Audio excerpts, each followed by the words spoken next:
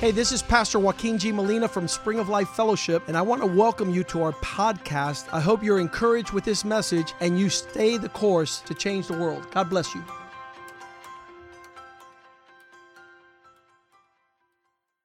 Father, thank you for your word, which is a lamp unto our feet. Thank you for your word, which is a double-edged sword. Thank you for your word, which does not return void. We glorify your word, Father God, that it be a good seed that would be planted in good hearts, that would produce good fruit, oh God, a harvest that glorifies you. Lord, we have forgotten many times your attributes. We have forgotten many times your disposition. This morning, remind us who you are. Remind us, oh God, where we're to move and how we're to move and how we're to conduct ourselves in this life. We pray, Father God, that you would be the centrality of our pursuit, that you would be the most precious in our devotion, that you, Father God, would be high and lifted up, and that your train would fill the temple, that we might see your glory in this place, oh God, that it would cause us to turn from our wicked ways, that it would cause us not to walk in a manner that displeases you. And we pray, Father God, that you heal our hearts, and that we might have an opportunity to repent, and that we might see your face, oh God, that you might be glorified in this place. We pray your blessing upon Spring of Life and its families. We pray your prosperity and your blessing as your word issues forth, and that we obey your word and put it into our lives, not being hearers, but doers of what you speak this morning. Be glorified, Lord, that we might be receptive in our spirit, and that nothing formed against us should prosper.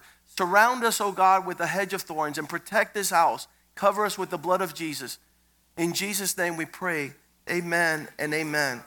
There's nothing more powerful than God trying to make his way into the center of your life. And we weren't, even as we were celebrating our 27th anniversary this week, and it's a matter of great and a joyful occasion, but we go to these places to have lunch. We went to a nice restaurant to have lunch, and then that night we would have dinner, and I think it's an occasion for celebration, but I look around the city, and we don't frequent these places many times.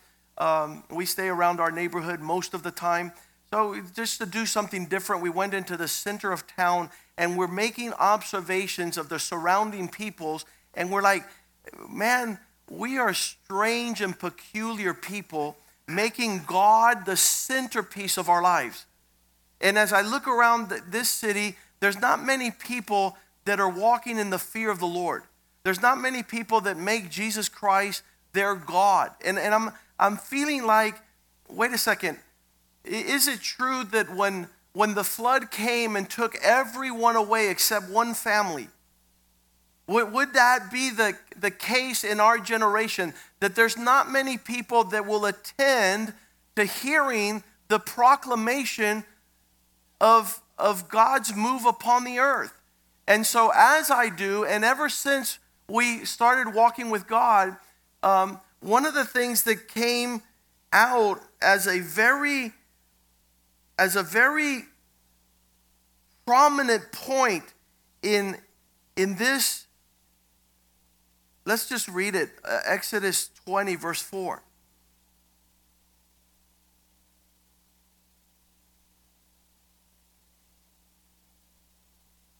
You shall not make for yourselves any image and likeness of anything in heaven, on earth beneath, or under the water, or under the earth.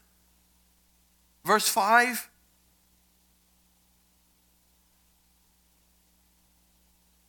Nor shall you bow to them, nor serve them.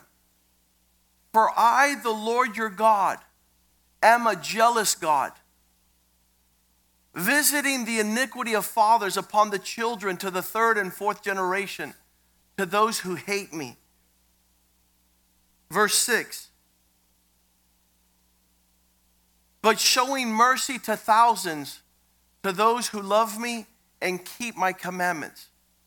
This being the announcement and the introduction of God to his people, They had spent 400 years in Egypt without the intimacy and the personal relationship that God would have with his people. And the very first thing that he tells them is he introduces his nature to those that he was leading and saying those words which are so powerful. For I am a jealous God. For I, the Lord, your God, am a jealous God. Expecting complete, we don't know this until he starts dealing with different components and aspects of our life. Complete, exclusive, him alone devotion. Not halfway, not a little bit, not just Sunday.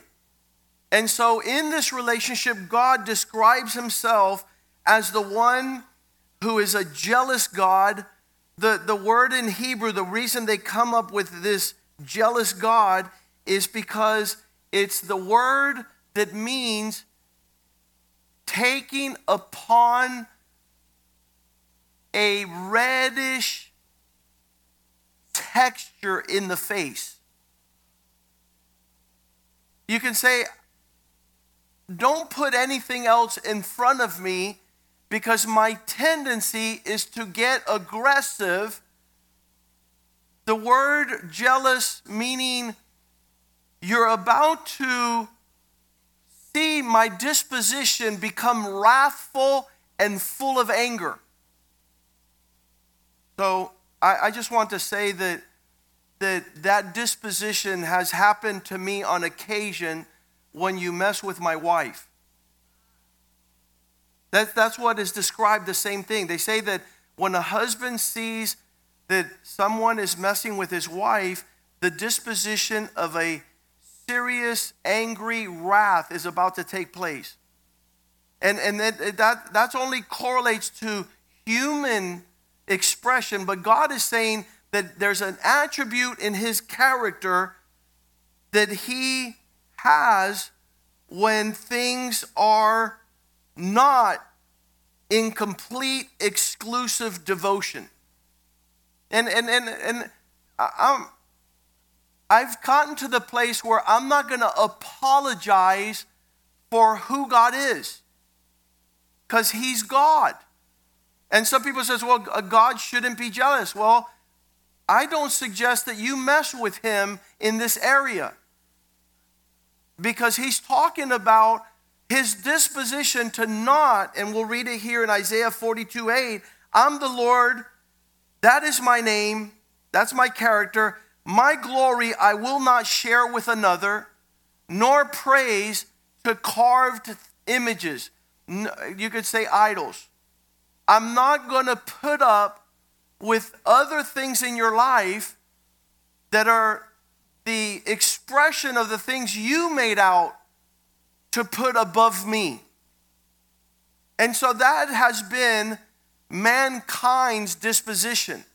And everyone in different sorts. You determine what an idol is. It's whatever you lift up in priority, in pursuit, in value above God.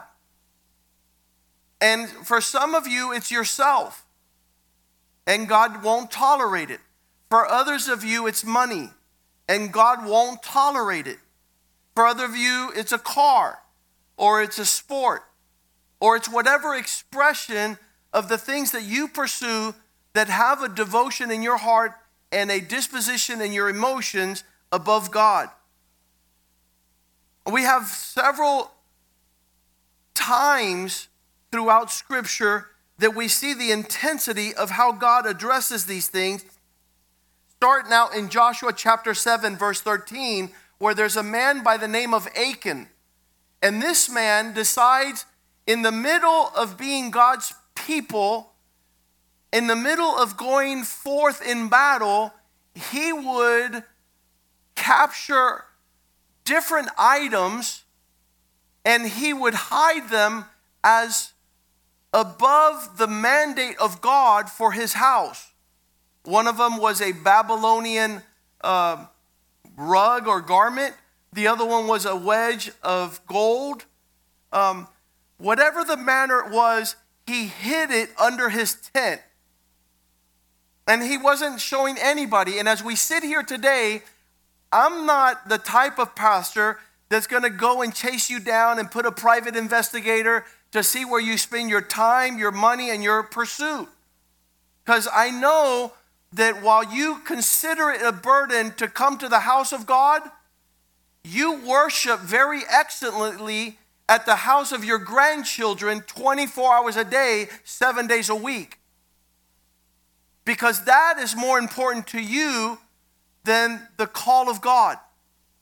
And while you might be hiding in some type of area, it might be a stock market, it could be you're hoarding money and you're not seeing, God sees everything. So he tells Joshua, there is sin in the camp.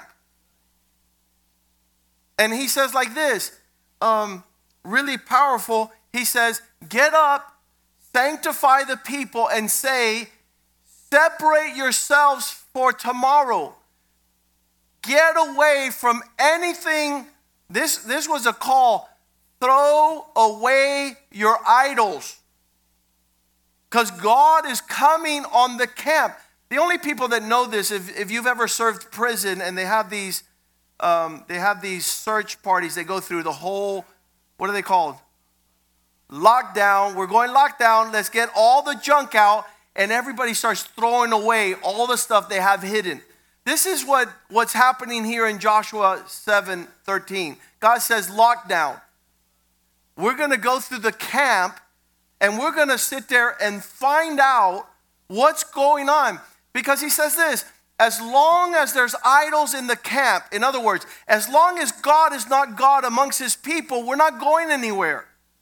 He's going to fight our battles if he is our God. And he'll show up. But not if you bring out something, I don't know what I have down here. You know, you bring out, you say, this is what's going to save me on the bad and rainy. That's not going to save you. Those God, in front of God, have eyes but do not see, have ears but do not hear, have a mouth, do not speak, have hands, do not fight, have feet, do not kick, do not walk, they have teeth, they don't bite. But our God is a jealous God. And he says, sanctify yourselves tomorrow, because thus says God, there is an accursed thing in your midst.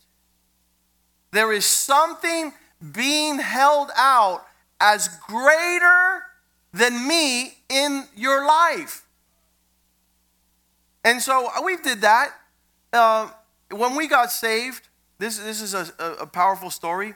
Jesus comes into our house and does a revolutionary revival. Everybody gets saved. Everybody's on fire. And then Jules, the youngest of the bunch, was about 14 years old. And he says, excuse me, there's one thing remains. And everybody's like, what do you mean what remains? Yeah, there's a whole bunch of booze sitting under that cabinet from our past life when we used to be impíos. When we were an ungodly, motley crew, there's a lot of bottles of liquor. If you have liquor in your homes, raise your hand. Don't raise your hand now. Right? There's an accursed thing. And Jules says, you guys don't know. But I've been drinking since I'm 9. Because I know where the stash is. Nobody knew. Because wherever there's an accursed thing, it's destroying your lives. And you don't even know it. And you think it's not there. But God says there's an accursed thing in your midst. There's something that doesn't jive. There's something that doesn't concord with me being the God of the camp while you have idols. You have things that are more important, of more value than me. And so he says, hear, O Israel, you cannot stand before your enemies until you take away that accursed thing from among you.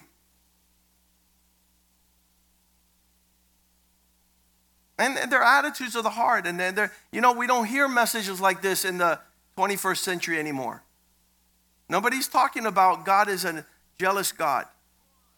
That God wants the foremost expression of your devotion. And whatever that is, and how God knows. The Lord knows all things, but everyone around us knows what our family's priority is, and what our pursuit, and what we highly value, and what's our devotion, and that speaks volumes. So here, as God calls him out in verse 19, finally the man shows up, and he says, Joshua said to Achan, my son, I beg you, give God the glory. Give glory to the Lord. Give the highest place in your life to God. And this is the man of God telling this man, stop with your idolatry. Stop with you having something in your heart that deserves a higher place than the God who's your God, who's your Savior, who is your deliverer.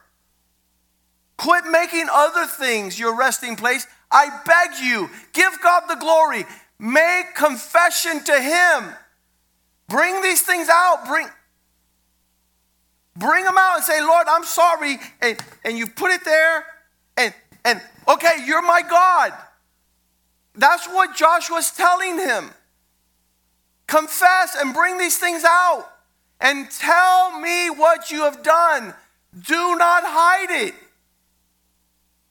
Do not hide your devotion where you bow down, your utmost highest place. Verse 20, he says, and Achan answered Joshua and said, indeed, I have sinned against the Lord God, and this is what I have done. So he proceeds to tell him. Verse 21,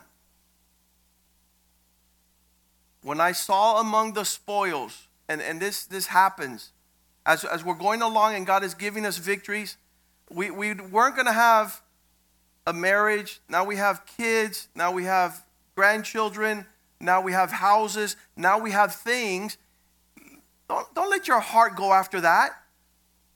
It was God that brought you all that. Don't let your heart, that was one particular place in my life, which was my law career. It says, after 10 years of becoming a lawyer, a lot of study, a lot of suffering, I had a huge, expression of glory. And when the Lord says, it's time to give it back, I said, I can't say no to God. I didn't know how to read or write before I became a lawyer. And now 10 years into my law practice, God is asking me to put away what was very big in my life.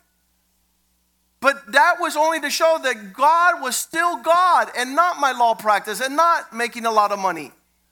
Because these things in our victories, they become huge. Okay, this is what's keeping me alive. No, God is keeping me alive. The God who made me a lawyer before anything was. So these things, as we progress, he says, as we were among the spoils, I saw a Babylonian garment and 200 shekels of silver and a wedge of gold weighing 50 shekels. And I desired them and took them. And there they are hidden in the dirt underneath my tent with the silver as the foundation. See, whatever crawls up into our lives that become more important than the God we serve becomes an issue. Listen, not to me. I rejoice when I see things happen, but I want to introduce you to this attribute of God's heart, that he's not going to share his glory. That he's a jealous God. He turns red and he begins to vent a disposition, and you'll see it here, verse 22. Having these things taken amongst the plunder, verse 22 says, so Joshua sent messengers, and they ran to the tent, and there it was hidden with the silver under it, like he said. Verse 24, then Joshua and all of Israel with him took Achan, the son of Sarah, the silver garment, the wedge of gold, and his sons and his daughters, and his ox and donkeys, his sheep, his tent, all that he had. And they brought it to them to the valley of tears, the valley of Acre. There, verse 25. Then Joshua said, why have you troubled us? The Lord will trouble you this day. So all Israel stoned him with stones, and they burned them with fire after they had stoned them with stones. Verse 26. And they raised over him a great heap of stones still there to this day. So the Lord turned from the fierceness of his anger, that disposition of jealousy, that disposition of, I'm not happy with my people when they have idols in their lives. Therefore, the name of that place has been called the Valley of Tears to this day. I don't know how to put in human terms what the Lord taught me ever since I got saved, that he's a jealous God. And that every time I've tried to put something up above him in importance and value and priority, he's come against it. First, obviously, with the warnings of that doesn't please me. I remember I was just like Joshua and Nick. I had just gotten out of law school, and I had an old rinky-dink car, my transportation to law school, old Honda. And I said, I need to get an upgrade. And I saw a nice, sleek Acura Polo green, leather interior. I said, I'm going to get this. Whoa, this is great. I got a good price. And the Lord says, no. I bought it. I bought that car. And I was like going downtown to my cases. I was going downtown to my trials. I was a brand new lawyer. I was just out for a couple of months. And I just passed the bar. And I bought this car. And every day for 7 days, the Lord would tell me every morning, good morning, Joaquin. I said, good morning, Lord. He would say, I didn't give you this car. I said, yeah, but I got a good deal. It was in my budget. He goes, yeah, but I didn't give it to you. Yeah, but look, I need a nice car, but I didn't give it to you. But my clients are going to enjoy it. And he says, I didn't give it to you. I sold that car the following week. I sold it. Because God is not going to allow you to put things into your life that he didn't give you. He says, I've never been stingy with you. I was like, Lord, you're working me hard. I've always been a gracious and good and abundant God to you. I was young. I was 27 years old. And I'm having these conversations with the Lord. Why? Not because I'm in some funny religion. It's because God is a jealous God. And he has this conversation with his people. So, have you ever bought it? I sold it to one of my youth guys who needed a nice car. About a month later, somebody took a red light and totaled it. And it wasn't because it was an idol in your life, but it would have been horrible if that would have occasioned. But the scenario is this, that he's always spoken to me like this. I need to finish the story by saying a year later, a car would drive up in a flatbed tow truck to my law office. It was a pearl white Cadillac with leather interior with gold keys. And they gave it to me. Yes. It's a beautiful. And the Lord says, this is me giving it to you. Because it's not that God doesn't want us to have things. He doesn't want things to have us. You can praise God right now and say, God is good. God is a good God. And so I would enjoy that going down to the trial. I got the car the Lord gave me. I got the car. Because it feels good when you get rid of your idols and you don't have that tugging on your heart in the wrong direction. And these things easily come up on our hearts. Well, this was the lesson that we see in Daniel chapter 4, verse 34. At the end of God's dealing with us, after he's dealt with us, and we see that in this Nebuchadnezzar had lifted up his kingdom as an idol, he says at the end of 7 years of being dealt, he was ousted from his kingdom. He was ousted from his place of honor. He was ousted from having prominence in the land, he says, after 7 years, the Lord fixed my priorities. Do you rather the Lord fix your priorities this morning and agree with God than you having to be hurled out to some place without God's covering? At the end of this time, I, Nebuchadnezzar, lifted my eyes to heavens, and my understanding returned to me, as he became like a brute beast. And I blessed the Most High and praised and honored him, who lives forever, for his dominion is everlasting. An everlasting dominion, and his kingdom is from generation to generation. Verse 35. All the inhabitants of the earth are reputed as nothing. He does according to his will in the armies of heaven and among the inhabitants of the earth. No one could restrain his hand or say to him, what have you done? Why does God move in this direction?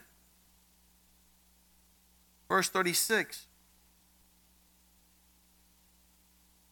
At the same time, my reason returned to me, and for the glory of my kingdom and the honor and the splendor returned to me.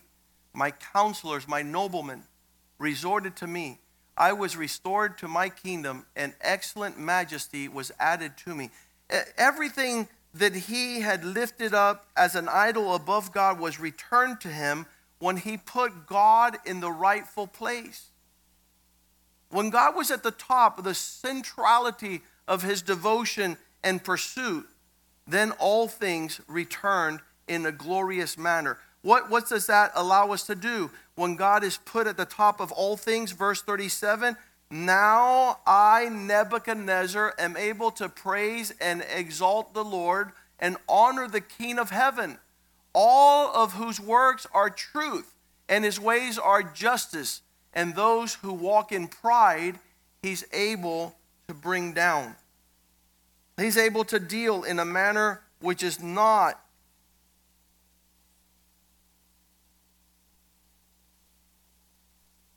to the liking of many when he begins to move in his red disposition.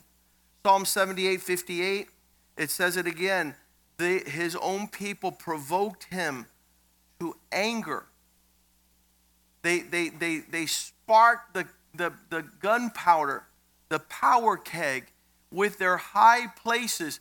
They provoked him to the jealousy, the results from having things in high places, higher pursuit, higher priorities, and move him to what? To jealousy with the images that they made up with their hands, with those things that they brought before him. Verse 50, I'm going to read it in the Amplified. And moved him to jealousy with their carved images by denying him the love, worship, and obedience that is rightfully and uniquely his. There is something that, for whatever reason, some of us cannot fathom that God pursues this territory. In 1 Corinthians 10:22, Paul warns the Corinthian church. He says, you don't want to provoke the Lord to jealousy. Some people think that the Old Testament God stopped having this disposition in the New Testament, yet we see throughout the New Testament that Paul is writing these things, warning the church. And the question is, do we want to provoke the Lord to jealousy? The answer is no. And then watch this. He says, are we stronger than him? And the answer is no either. So there's no manner of possibility that one, God stopped being a jealous God, again, because we don't use it in its rightful term. We think it not glorious or godly to act with jealousy. But remember what we're saying here today, that the jealousy we're talking about is not the demonic jealousy of a husband that checks his wife's speedometer, checking her phone, treating her with suspicion. That's demonic. That's not what God is talking about. He is. He's a God that moves on behalf of a jurisdiction or geographical place that tries to take some credit for who he is. That's what we're talking about. Other gods share. Have you ever seen a Cuban altar? You have Santa Barbara, San Lázaro, you have La Virgen de la Caridad, you have all these idols, and they all share the candles and the pennies and the tobacco, San Lázaro. But God says, I'm not going to share nothing. I'm not going to share, not even the least bit. And I want to add to this, when I see certain people enter into this realm, and they're in the folly of not taking it serious, I begin to shake for them. I begin to be concerned that I see a drifting of priorities and pursuits and devotion that is like saying, God, you're not as important as this. And I'm like, yes, he is. Yes, he is. Don't do that. When you see somebody saying, yeah, God is over here, but this right now is on the front burner, and I'm paying attention to this, I'm like, you're in trouble. You just went in a direction that's not good for you. And this is what Paul says, knowing the terror of the Lord, we persuade men. Knowing the disposition that there are certain things that God enjoys, and he's like, this is refreshing. I love the aroma of the praises of my people, and God is good, and there's nothing happening. But this area, Paul is saying, do we provoke the Lord to jealousy? Or you guys want to move in that direction? Do you think you're going to be stronger and going to be able to put up with this? Look what he's talking about in verse 14. He's asking this question because the people are moving in the wrong direction. In verse 14, he says, therefore, my beloved, flee from idolatry. The reason he says, are we going to provoke him to jealousy? Are we stronger than him? Is because he's trying to get them to get whatever is prominent on your altar, get it off of there. Because all you're doing is summoning God's wrathful disposition. It provoked him to wrath. And so he says, flee these things. Obviously, the Amplified, a little bit more amplified, says, therefore, my brethren, run and keep far away from any sort of idolatry. And that includes loving anything more than God or participating in anything that leads to sin, that eventually all it does is enslave the soul. Because that's what idols do. It's a trap. It leads you in a direction that there's no liberty. Again, leading up to this statement in verse 14 is the previous verses, verse 5, where he says, remember what happened to the people of Israel. God was not well pleased with most of them, for they were scattered along the grounds in the wilderness because of their lack of self-control, led to disobedience, which led to death. He says, I'm giving you a warning based on God's previous disposition towards these matters.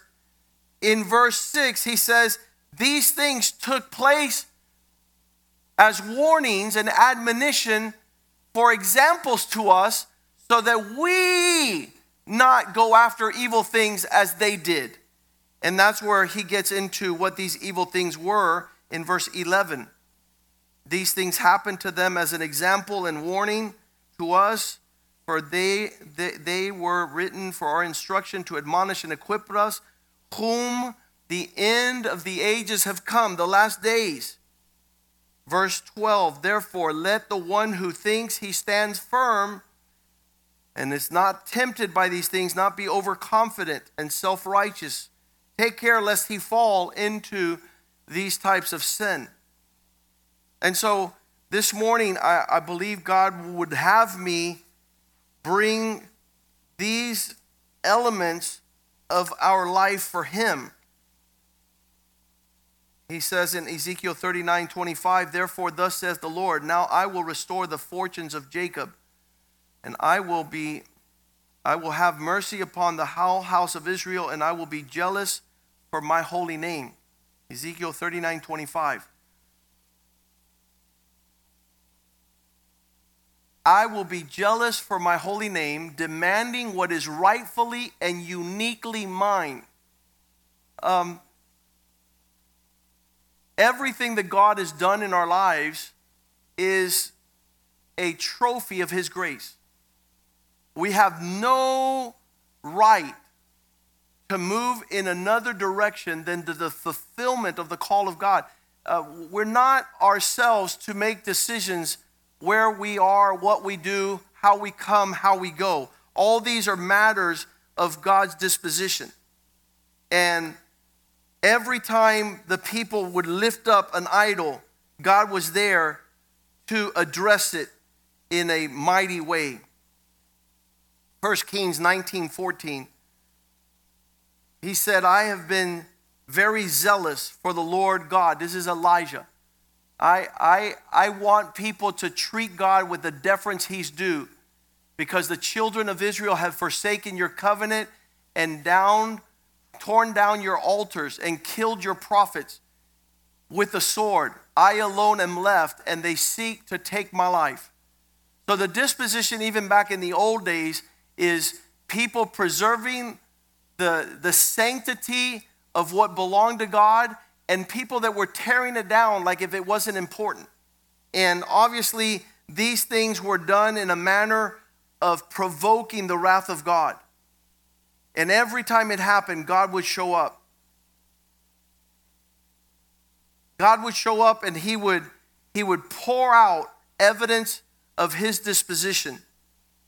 Here in Philippians 1:20, Paul is talking in this regard also, just like Elijah saying, I'm going to take on the jealousy of God.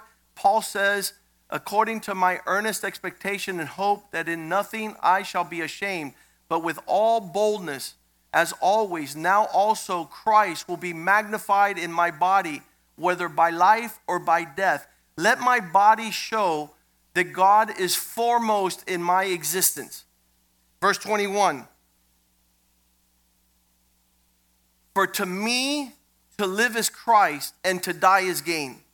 Everything I'm going to do is an expression that God is on the highest point in my life. And then he turns around in 2 Corinthians 11:2, saying, the same way that God is jealous for me, I'm jealous for you. Verse 2. I am jealous for you with a godly jealousy. What's that mean? Any pastor will tell you that if God restored your marriage, that marriage belongs to God. If God blessed you financially, that financial blessing belongs to God. He allows us to enjoy his work in our midst. He doesn't allow us to kidnap his work and become an idol and at the forefront of what we bow down to.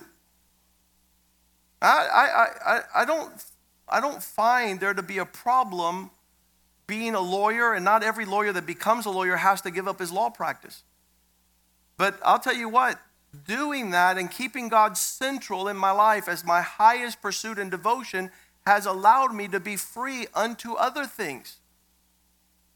I've been able to have greater expressions of prosperity, greater expressions to pursue the call of God in my life on this side of eternity. In other words, nothing has me captive but God. I'm free to serve the God who has decided to bless me and to prosper me. And so that's the issue with idols. And Paul says, I'm the same way that God is jealous. Remember, get red in the face, jealous, wrath? That's the same way I get when I see that you're sharing your devotion and pursuit with other things that have not been God in your life, that have not showered you with the promises that you've seen fulfilled in your heart, in your family, in your lineage. For I have betrothed you. You belong to him as he's your husband, and that you're his chaste virgin. You're his wife. And I'm scared. Verse 3, he says that just like the devil was able to mess this up in Eve by his craftiness. Look how the devil introduces Eve to a fruit that would make her wise like God. It was attractive. There was something about it that caused her attention, but she traded the created thing, the creator, for the created thing. For the one that created all that they were enjoying, she went in after lifting that above her pursuit and priority and offered it to her husband. And that way your mind becomes corrupted and you now become complicated trying to fix your life and put it together from the simplicity that is in Christ. This to say that this morning God is speaking to his church in a manner that's consistent with the entire Bible. That he wants us in Colossians 3 verse 5 to put to death those things that are upon the earth that affect our walk. What are they? Fornication, uncleanness, pornography, passion, evil desire, covetousness. All these things are the fruit of idolatry. What is that? Putting things above God. We enjoy all things, but God is above all things. We enjoy prosperity and success. We enjoy family, but we're not going to put family above God. Let it by no means ever take place that God has healed our family, that we now might hold it up as an idol.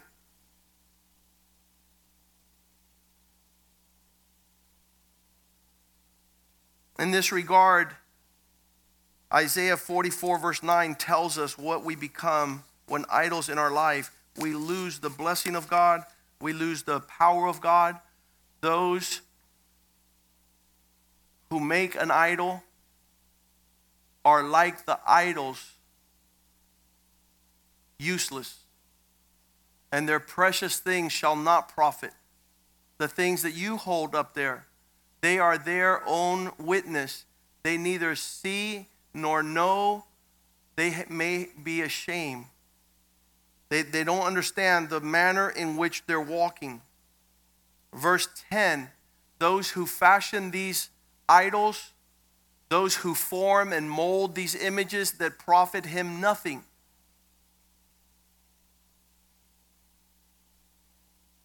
There's no reason why you lift these things up and have them in a place that's secret in devotion. Verse 11.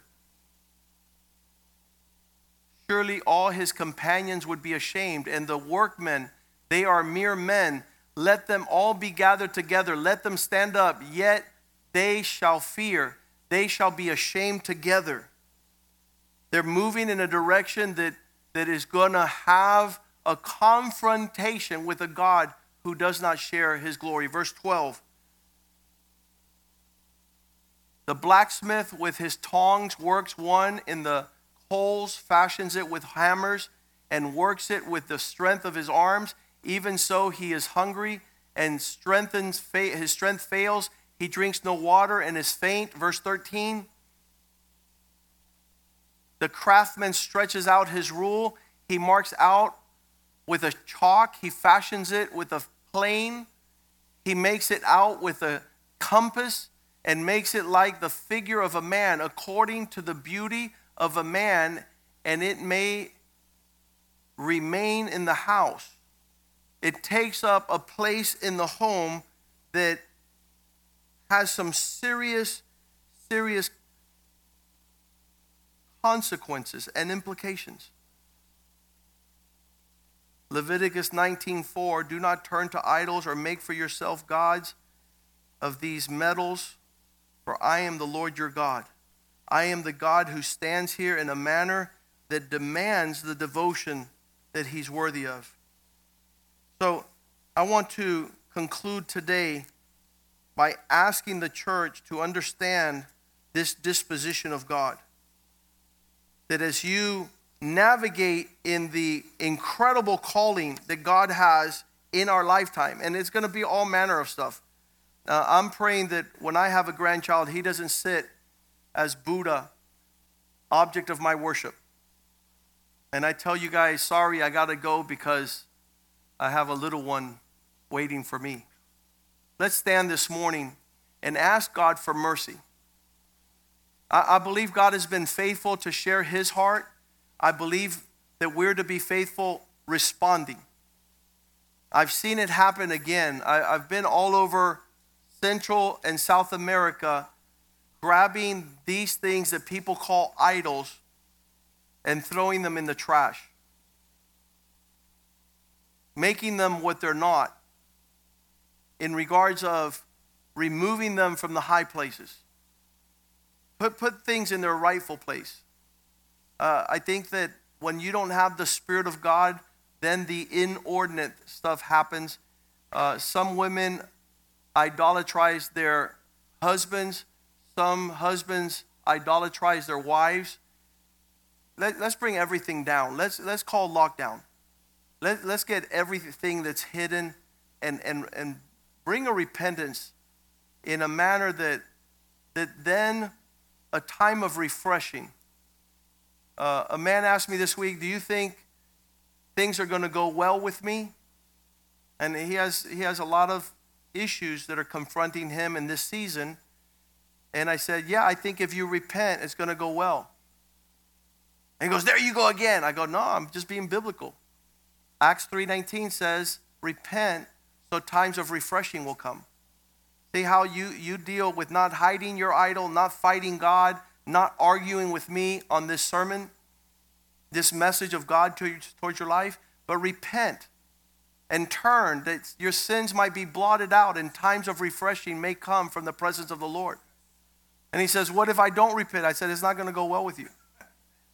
I can almost assure that if you don't find a place for repentance, that after God has spoken this word, now he'll move in the direction of his red disposition.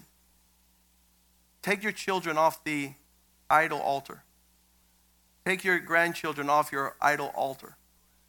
God is God, and he alone deserves our praise and the glory. Father, we thank you this morning. There are things that creep up in our lives unbeknownst to us, Lord, that are more attractive, that draw the lust of the eyes, the lust of the flesh, the pride of life into our hearts, into our homes. For children see the objects of the worship of their parents, where they spend more time, where they spend more money, where they adhere and bow down more frequently. Father, allow us to repent and to turn from our wicked ways, for you alone deserve our glory. You alone deserve, oh God, our worship and our celebration, our pursuit and our priority. Take the center place in our lives. Take the prominent place. Take the preeminent place, the prominent place. We pray, Father God, that you would be sovereign and our focus and our devotion would be upon you and only you. For you're a jealous God visiting the disposition of iniquity in the hearts of men to the third and fourth generation. And still these days in the New Testament, you continue to be the same God. You continue to demand the same glory. We pray in Jesus' name that we can move in wisdom in a manner that brings a fragrance to you, Lord. Not a stench in your nostrils. Not a disposition of anger and wrath provoking you to show forth that you're a jealous God.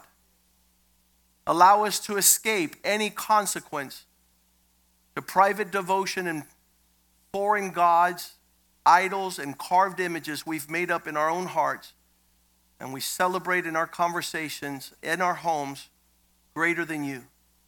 We pray that you would have mercy, that we would find this place. In Jesus' name we pray. And the house of God says, amen, amen, and amen. Greet one another in the love of the Lord. We'll see you tomorrow night. If you're a man, 8 o'clock. God bless you.